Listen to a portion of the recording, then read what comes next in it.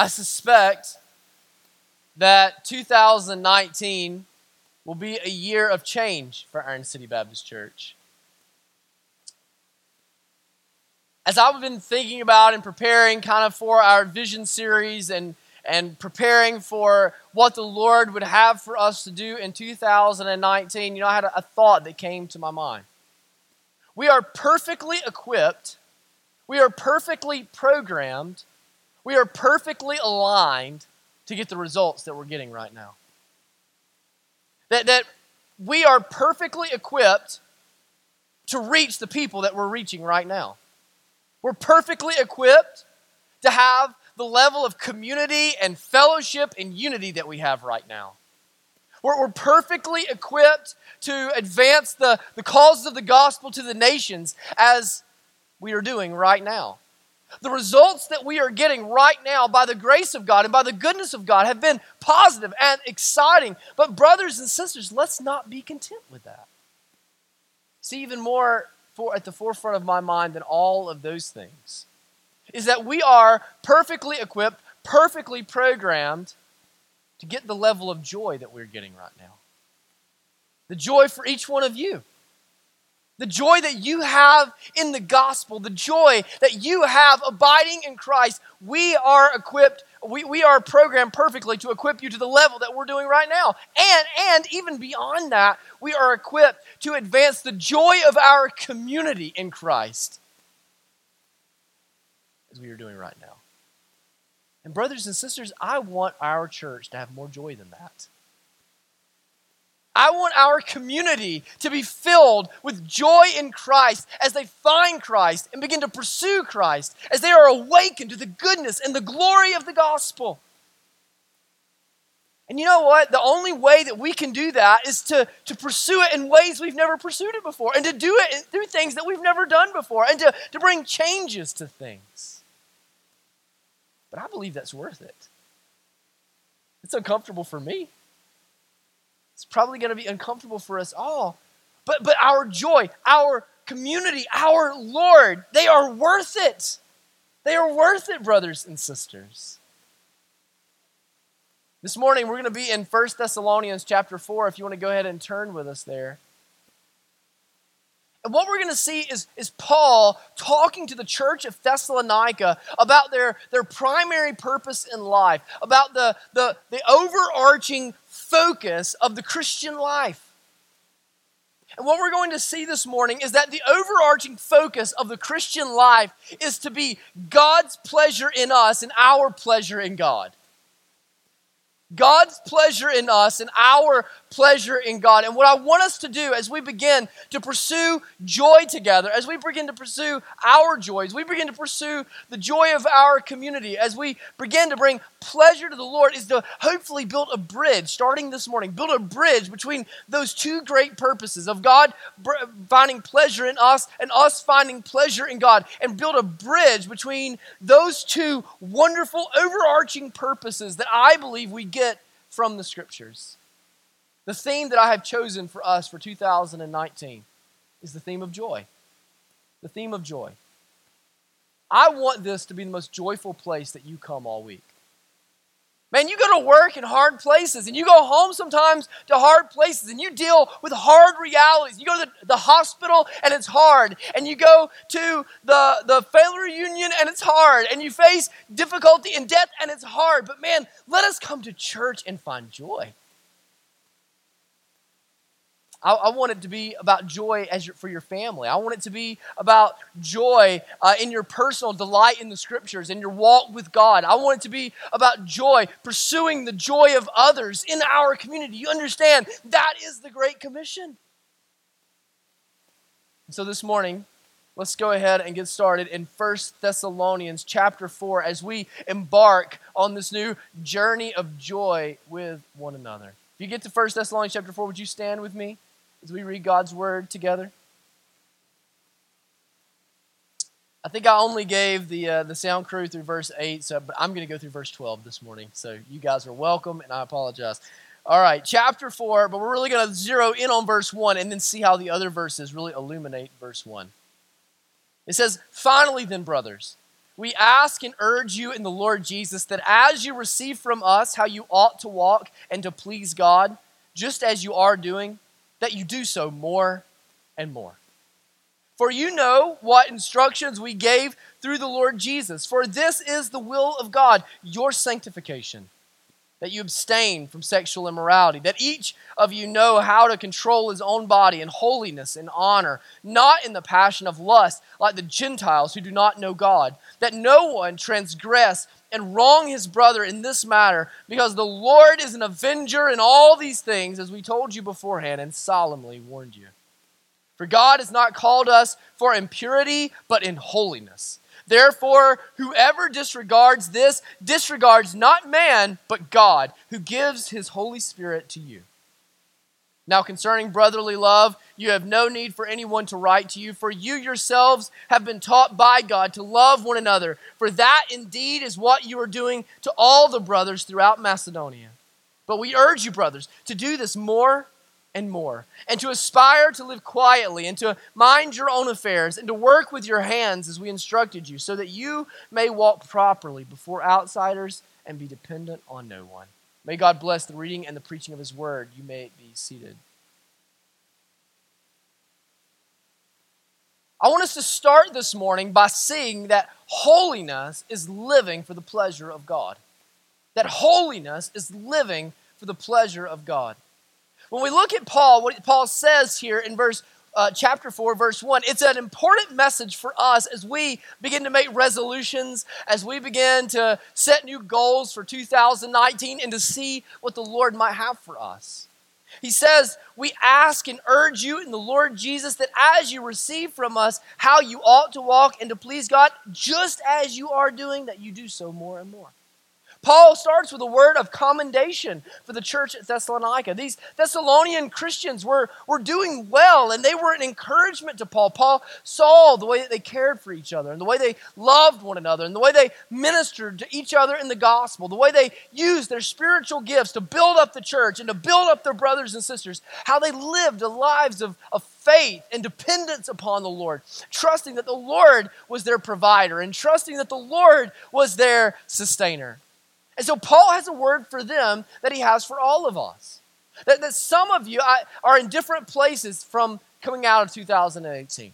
For some of you in 2018 was a year of progression in your walk with the Lord.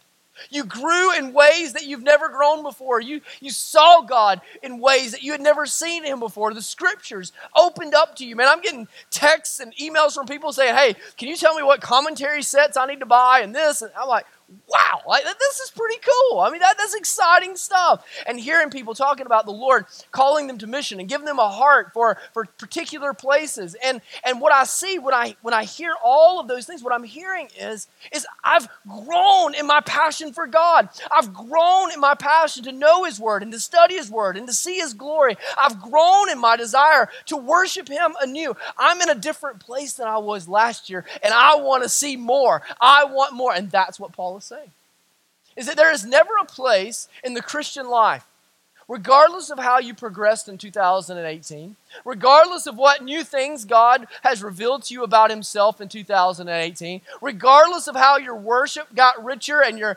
insight got deeper, regardless of how any of those things happen, what Paul says is this: as we are growing, that the will of God for us is our sanctification, that we would progress and that we would grow in that more and more. Right? Remember that phrase comes in there twice, doesn't it?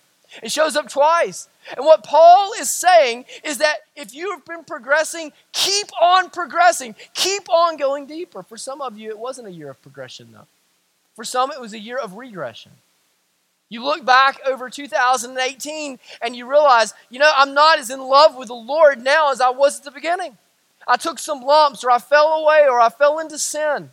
I got distracted. I got too busy. I got to this. I got to that.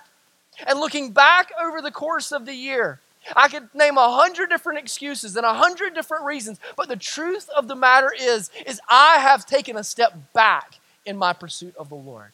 I have taken a step back in my intimacy with the Lord. That I'm not as close as I once was, and I'm not as close as I used to be. And Paul has the same word for you.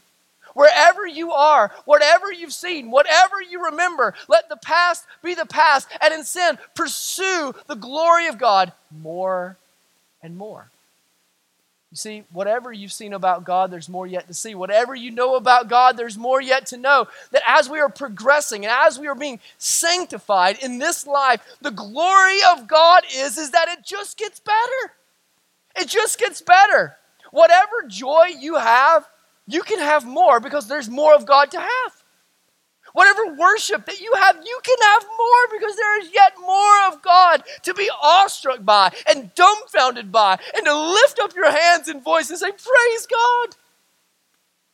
Wherever you are and wherever you've been in your Christian walk, the goal for 2019 is that you would go deeper still. That you would see more yet. That you would have more and more and more of God, and that you would crave and hunger and thirst for more and more of God. Whether you're a teacher or you're a new Christian, that you would have more and more. And so this is the purpose of mankind. That as we see here, he's talking about that we are to live a life that is pleasing to God. And what I want us to see is that to live a life that is to God's pleasure, to live a life in pursuit of more and more of God, and to know God better and better, and to live a life that is pleasing to God is actually the very purpose for which you were made. It is the purpose that God, when Solomon says that eternity has been placed into your heart, this is what he's getting at. When it says in Genesis 1:26 through 28 that we have been made in the image of God, it means that we have been made uniquely to live in knowledge of God and to walk with God and to bring pleasure to God. To live lives that are pleasing to God means that us as the image bearers of God are now able to do that in ways that no other creature can do, that no other creature can hope for, because we are his reflectors. Calvin says in his commentary on Genesis that we are all mirrors of the divine placed in the great theater of earth as the crescendo of creation so that he can delight in us. Brothers and sisters, that is the aim of life. That is the aim of worship. And that is the aim of the church. That as you see God more and more and you know God more and more, that you are now more and more able to please him, to bring pleasure to him, to bring joy to him. That's a wonderful thought, isn't it? That you can live your life in a way that brings pleasure to God. It's a wonderful thought. See, at issue in 1 Thessalonians chapter 4 is primarily the issue of holiness. Primarily the issue of holiness.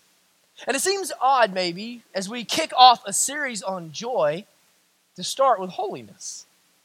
Because most of the folks that we hear now are saying, stay away from holiness. We don't have a lot of holiness preached in the life of the church anymore, right? Because holiness rubs people the wrong way. And it says that you're a sinner and God is holy and you're not. All of those things, right? But brothers and sisters, I believe that holiness is the key to pleasure. Or maybe even better said yet, that pleasure is the key to holiness. That God's pleasure and our pleasure is the key to holiness. He says that this is how you ought to walk, that I've given you some instructions, I've given you some things so that you might know how you ought to walk. In other words, Paul is saying, I have instructed you in the church of Thessalonica in how you can live lives that are holy, live lives that are set apart, live lives that are distinct from the world, live lives that are defined by righteousness. He says it even more explicitly in verse 7 when he says, for God did not call us for impurity, but in holiness. See, holiness means to stand out because of your characters, to stand out because of your righteousness, to stand out because of your purity. The word holiness, the word holy literally means to be set apart, to be set apart. But in the Christian life, In the Christian life, the goal here is not legalism, and the goal here is not moralism, and the goal here is not mere behavior modification, so that from the outside looking in, you look impressive. That is not what brings pleasure to God. That is not what pleases God. In fact, I don't believe that is holiness at all. No, holiness in the Christian life is to stand out from the world in character, to stand out from the world in purity, to stand out from the world in righteousness with a particular end in mind. A passion and the passion and pleasure of our God. It is to live so enamored with the Lord, so enamored with His glory, so impassioned for His causes that it causes you to live in a different way. To be so infatuated with God that it begins to affect everything else that you do, everywhere that you are. And if you live for the pleasures of God, brothers and sisters, you will stand out. It's fascinating that he tells us to please God in verse 1 because it's good news. It means that there's a life that you can live that does please God. That you living in Rabbit Town, living in Choctalaga, living in Heflin, living in Golden Springs, you, a person in obscure Alabama that nobody else in the world knows or anything about, that you can live a life as a husband and as a dad and as a mom and as a daughter, as a son. You can live a life that brings pleasure to God, that is pleasing to God, that God delights in and finds joy from. And this is why he tells them how they ought to walk. He tells them how they ought to walk in holiness so that their lives might be set apart in holiness for the purpose of bringing pleasure to God. As we look through verse 12, we see some examples of what he means by how you ought to walk and what it's looking at, what that would look like, what a holy life is characterized by.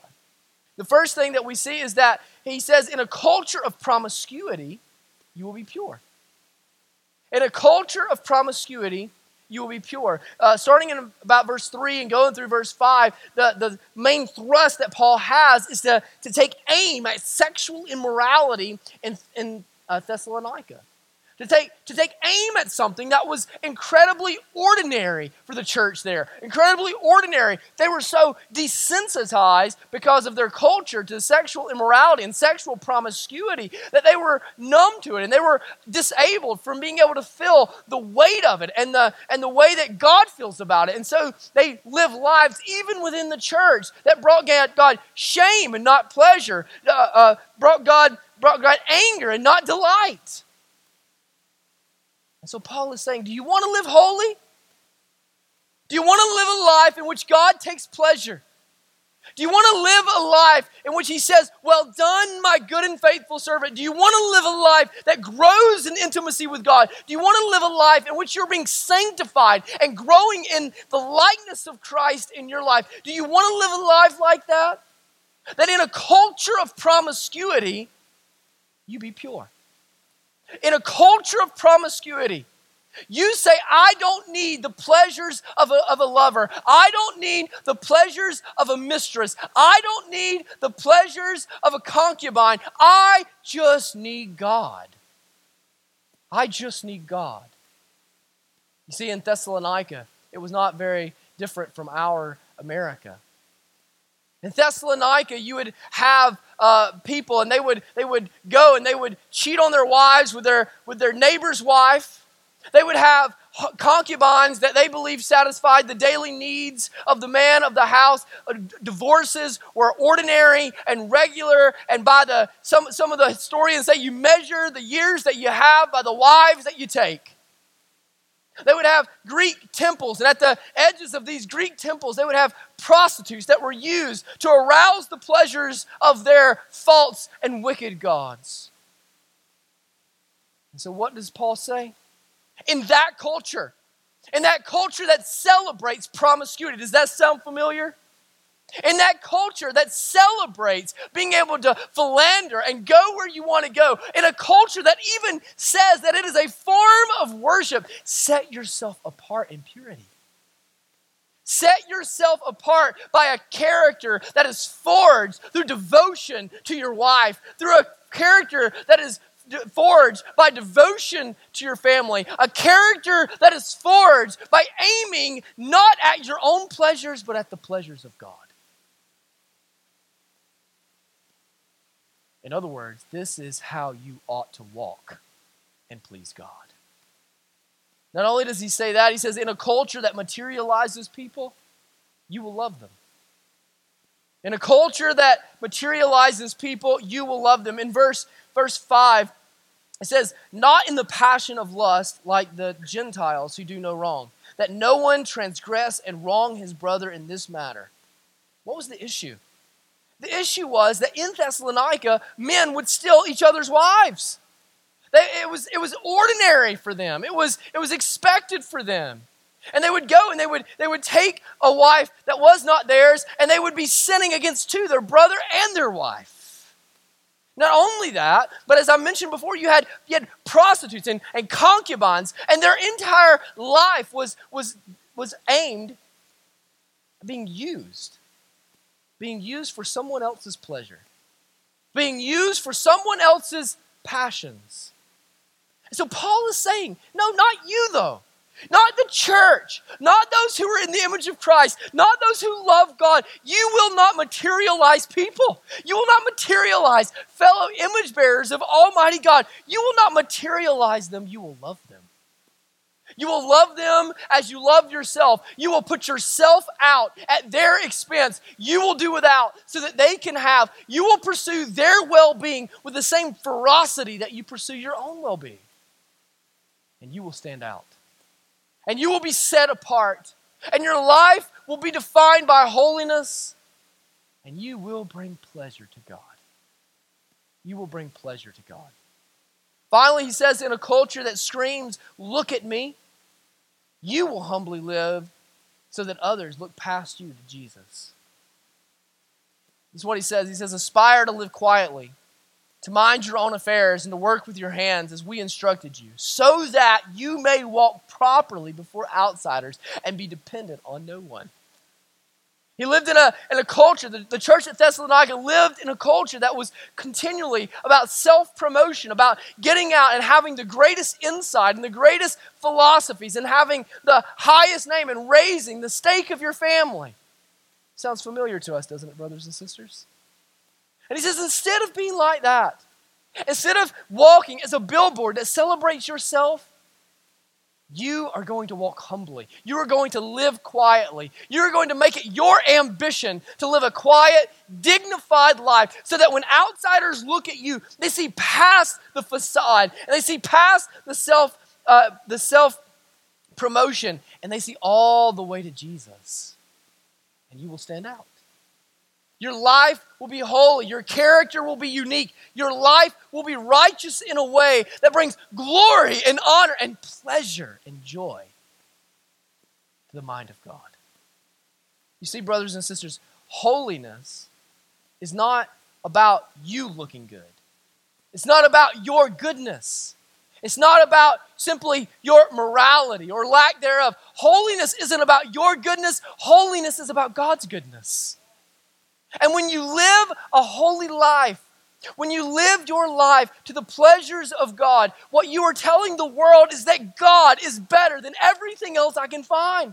God is better than anything else that I can buy. God is better than anyone else that I can have. God is better than anything else I can pursue. Any ambition, any passion, any pleasure, it is all subjected to God because God is good.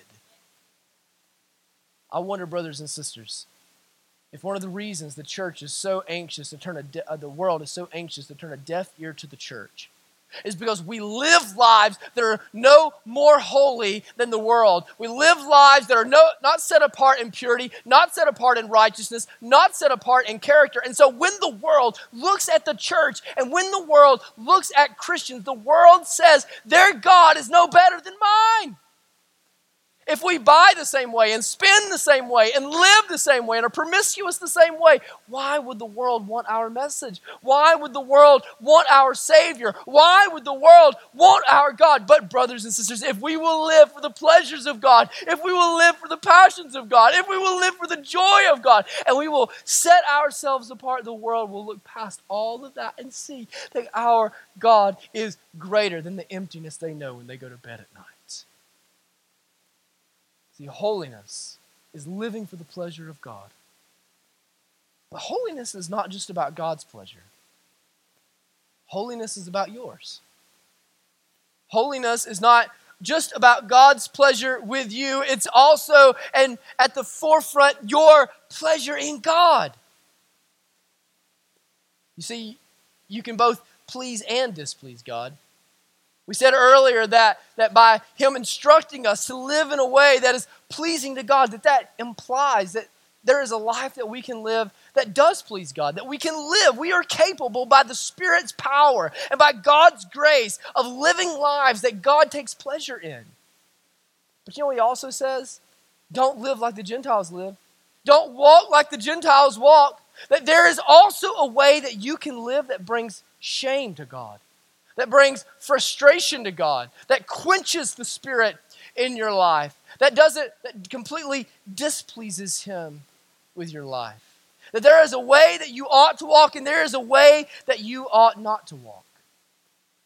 I think there's a question that begins to bubble up as we talk about the ways that we should live and the ways that we shouldn't live and the things that we should do and the things that we shouldn't do. I think there's a question that begins to bubble up for us, especially in this conversation about joy.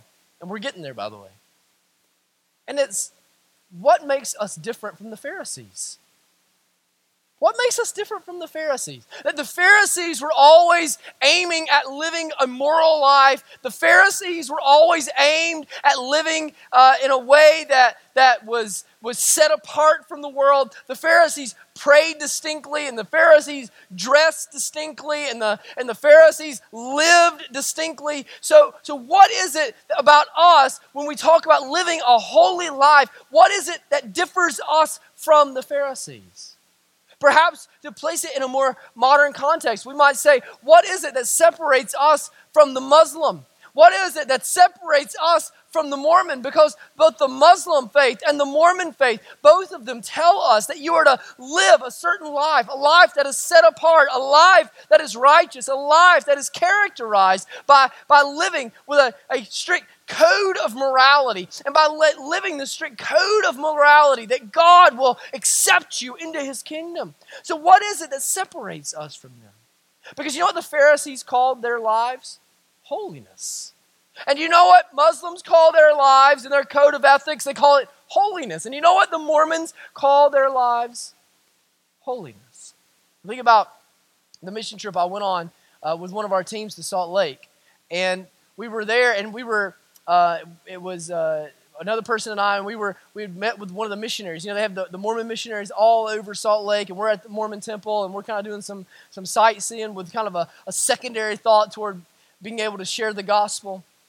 And one of the Mormon missionaries, she's got us alone in this elevator. She's taking us to the top of this place so we can kind of see this view and she can point out some landmarks and explain some things to us. And she's probably in her early 60s, early to mid 60s. And so I just asked her, I said, so how do you know that you can go to heaven? How do you know that you go to heaven? And she told me, she said, well, we have to give to the church. I asked her, what do you have to do to get to heaven? She said, we have to give to the church. We have to go to the church, be faithful to attend the temple. And we have to try to live a good moral life. So I asked her, I said, well, if it would be okay, I'd like to ask you, how do you know if you've lived a moral life? And who defines what is morality? Is morality just what you do and the actions in your life? Or is morality your attitude and your motives and your thoughts? Is morality just where you go and what other people see? Or is it the heart that's in you that God sees and God knows and God is aware of? And so I asked her, I said, how can you know if you have lived a moral life? And she says, we really don't know. We just get to the end and hope that we've lived a moral enough life. Brothers and sisters, I think when I was growing up, many of you are probably the same. That my experience with church over a portion of my Christian life was that I learned more about what I was supposed to not do than about who I was supposed to love. I learned more about standards of ethics and do's and don'ts and rules and things that you can kind of fudge on and those that you can't fudge on. I learned more about what I was against and what I wasn't supposed to do than who I was supposed to love. And I think what's happened is that we have created one of two people with these types of churches. We have either created cultural Christians that live proud of themselves, that nobody else can stand to be around, or we have created people that abandon the church and rebel against the church because getting to the standard of holiness and getting to the standard of morality that they believe that they were supposed to get to was like trying to dunk on a 100-foot basketball goal. And some of them could jump a little bit higher than others, and some of them could behave a little bit better than others. But no matter how high you could jump, and no matter how well you could behave, you just always fell short. So they left the church. But either way, whether you're the self-pleased Pharisee or you're the person that rebelled and abandoned the church, both of you ended up tired. And both of you ended up unsure of why you were doing what you were doing and what the rules were really all about and why it was so significant. And you looked and you looked and you looked and you never saw it. So what makes the difference? What differentiates what we're talking about this morning from the Pharisee, from the Mormon, from the Muslim? The difference between holiness and hypocrisy. The difference between pleasing God and pleasing people. The difference between grace-soaked obedience versus guilt-ridden conformity is that the true holiness is when you please God by taking pleasure in God rather than performing for God so that you might be accepted by God. Can I read that one more time? True holiness is when you please God by taking pleasure in God rather than performing for God so that you might be accepted by God. True holiness comes when you taste everything that's in the world and you've seen the true glory of God and you've seen the true wonder of God and you've embraced the true gospel of Jesus Christ.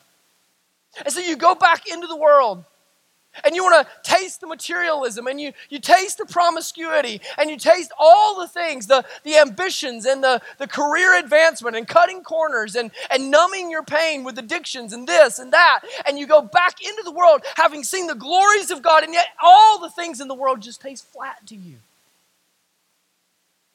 They taste flat because you have found a supreme pleasure. You have found a superior passion. You have found a superior wonder. You think about the examples that Paul gives, all of them have to do with passions, don't they? All of them have to do with pleasures. All of them have to do with the things that we aim at in life. And some of us hit them and some of us don't, but we all aim at these things in life and we aim at them for the purpose of achieving our pleasure. I think this is at the forefront of Paul's mind. First of all, he talks about your passions and your appetites to control his own body in holiness and honor, not in the passion of lust like the Gentiles who do not know God. He's saying that your passion, the way that you live out the appetites in your life, say something about what your view of God is. Your love, verses 9 and 10, for you yourselves have been taught by God to love one another. Don't we pursue love for the purpose of our pleasure? Your ambition and aspiration. He says to aspire to live quietly and to mind your own affairs and to work with your hands. Doesn't our ambition have as its aim our pleasure? Instead, what Paul is saying is to live your life for God's pleasure. And to find so much pleasure in God and so much wonder in God and so much delight in God that the trivial, fleeting, rotting, moth-eaten pleasures of this world are seen for what they really are. Temporal, worthless, and fleeting. See, holiness is not about a massive, miserable sacrifice. I was taught early in my faith that Jesus came to make us holy and not happy. But brothers and sisters, I believe that is a false dichotomy. That is a false dichotomy. Did Jesus not start his Sermon on the Mount by saying, blessed are the poor in spirit. Blessed are the pure in heart. Blessed are those who are persecuted. And do you know what the word blessed in the Beatitudes means? It means happy. Happy. You can tell and argue that you are not pursuing happiness with your life, but the truth of the matter is that everything that we do in our lives is at the end aimed at our happiness. So holiness is not about being miserable. It's not about pursuing misery. It's about pursuing a greater happiness. It's about pursuing a greater pleasure. Christian, don't feel guilty for being happy. Don't feel guilty for pursuing pleasure. That is the lie of legalism. No. Pursue happiness with everything that you've got. Not being numbed by drugs and numbed by television and numbed by materialism and numbed by relationships. Not being numbed, but pursuing real joy and real happiness by pursuing God. You see, holiness is not pursuing misery. It's pursuing real pleasure that will last forever by pursuing that pleasure in the person of God. Holiness is getting so happy in God that you don't need the cheap happiness found in the world. So that now, like Paul says in Philippians chapter 4, you can be happy you can be content whether you have a lot or you have a little. You can be content whether you are sick or you are well. You can be content whether you are cast out or brought in. You can be content because you have Christ. And Christ is the source of your happiness. And Christ is the aim of your pleasure. And Christ is the aim of your life. See, real holiness comes when you find all of your pleasure in God's pleasure. Your holiness will be directly proportional to the contentment of your pleasure. That is, your ability or inability to live for God's pleasure will be directly related to whether or not you find your happiness and your pleasure in God satisfying. So let me ask you, is God enough for you? Or do you need sex? And do you need mistresses? Is God enough for you, or do you need somebody else to tell you that you're pretty and to make you feel desirable? Is God enough for you, or do you need greater career advancement? Do you need that scholarship that's on the table? Do you need to go to the right school and be in the right fraternity or sorority? Is God enough for you, or do you need to have the right address and drive the right car and wear the right clothes? Is God enough for you, or do you need to hear all of the praise and all of the applause of the world? Is God enough for you? Are you willing to find your pleasure in God? And finding your pleasure in God, God will look down and take pleasure in you. Take pleasure in you. You try to follow all of these rules so that others will be impressed with you, so that others will take notice, so that the pastor will sign off on your life. You are simply proving to God how much you love yourself, for you are following the rules at the advancement of your own name.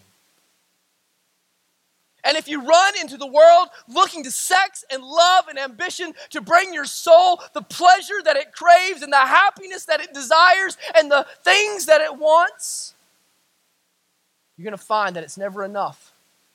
And every day you're going to have to work that much harder to find new pleasure. And every day you're going to have to try to top what you did yesterday. And what you're going to find out is that you are running on a treadmill, going nowhere, trying to make a square meal out of poison. You know, if you eat enough poison, you'll get full, but it'll kill you. And so many of us, brothers and sisters, are pursuing the pleasures of the world, and we're training our children that they have to have all the things in the world, and all of the time we are giving them spoonful after spoonful after spoonful of poison. Brothers and sisters, have we spent more time in the last month convincing them that Santa is real than we have convincing them that God is real? what we must train them to do is to live for the pleasure of God. Forget about everything else. It will come. Delight yourself in the Lord, and He will give you the desires of your heart. But brothers and sisters, let us delight ourselves in God. Don't be poisoned by the dangling advertisements of this world. Rather, come to a fountain of living water. Come to a fountain of living water. You want joy? Come to a never-ending, satisfying fountain. You want happiness? Come to the fountain. You want contentment? Come to the fountain. You've tried the world and it's left you empty. You've tried the world and it's left you hungry. You've tried the world and you're still thirsty. Come to the fountain.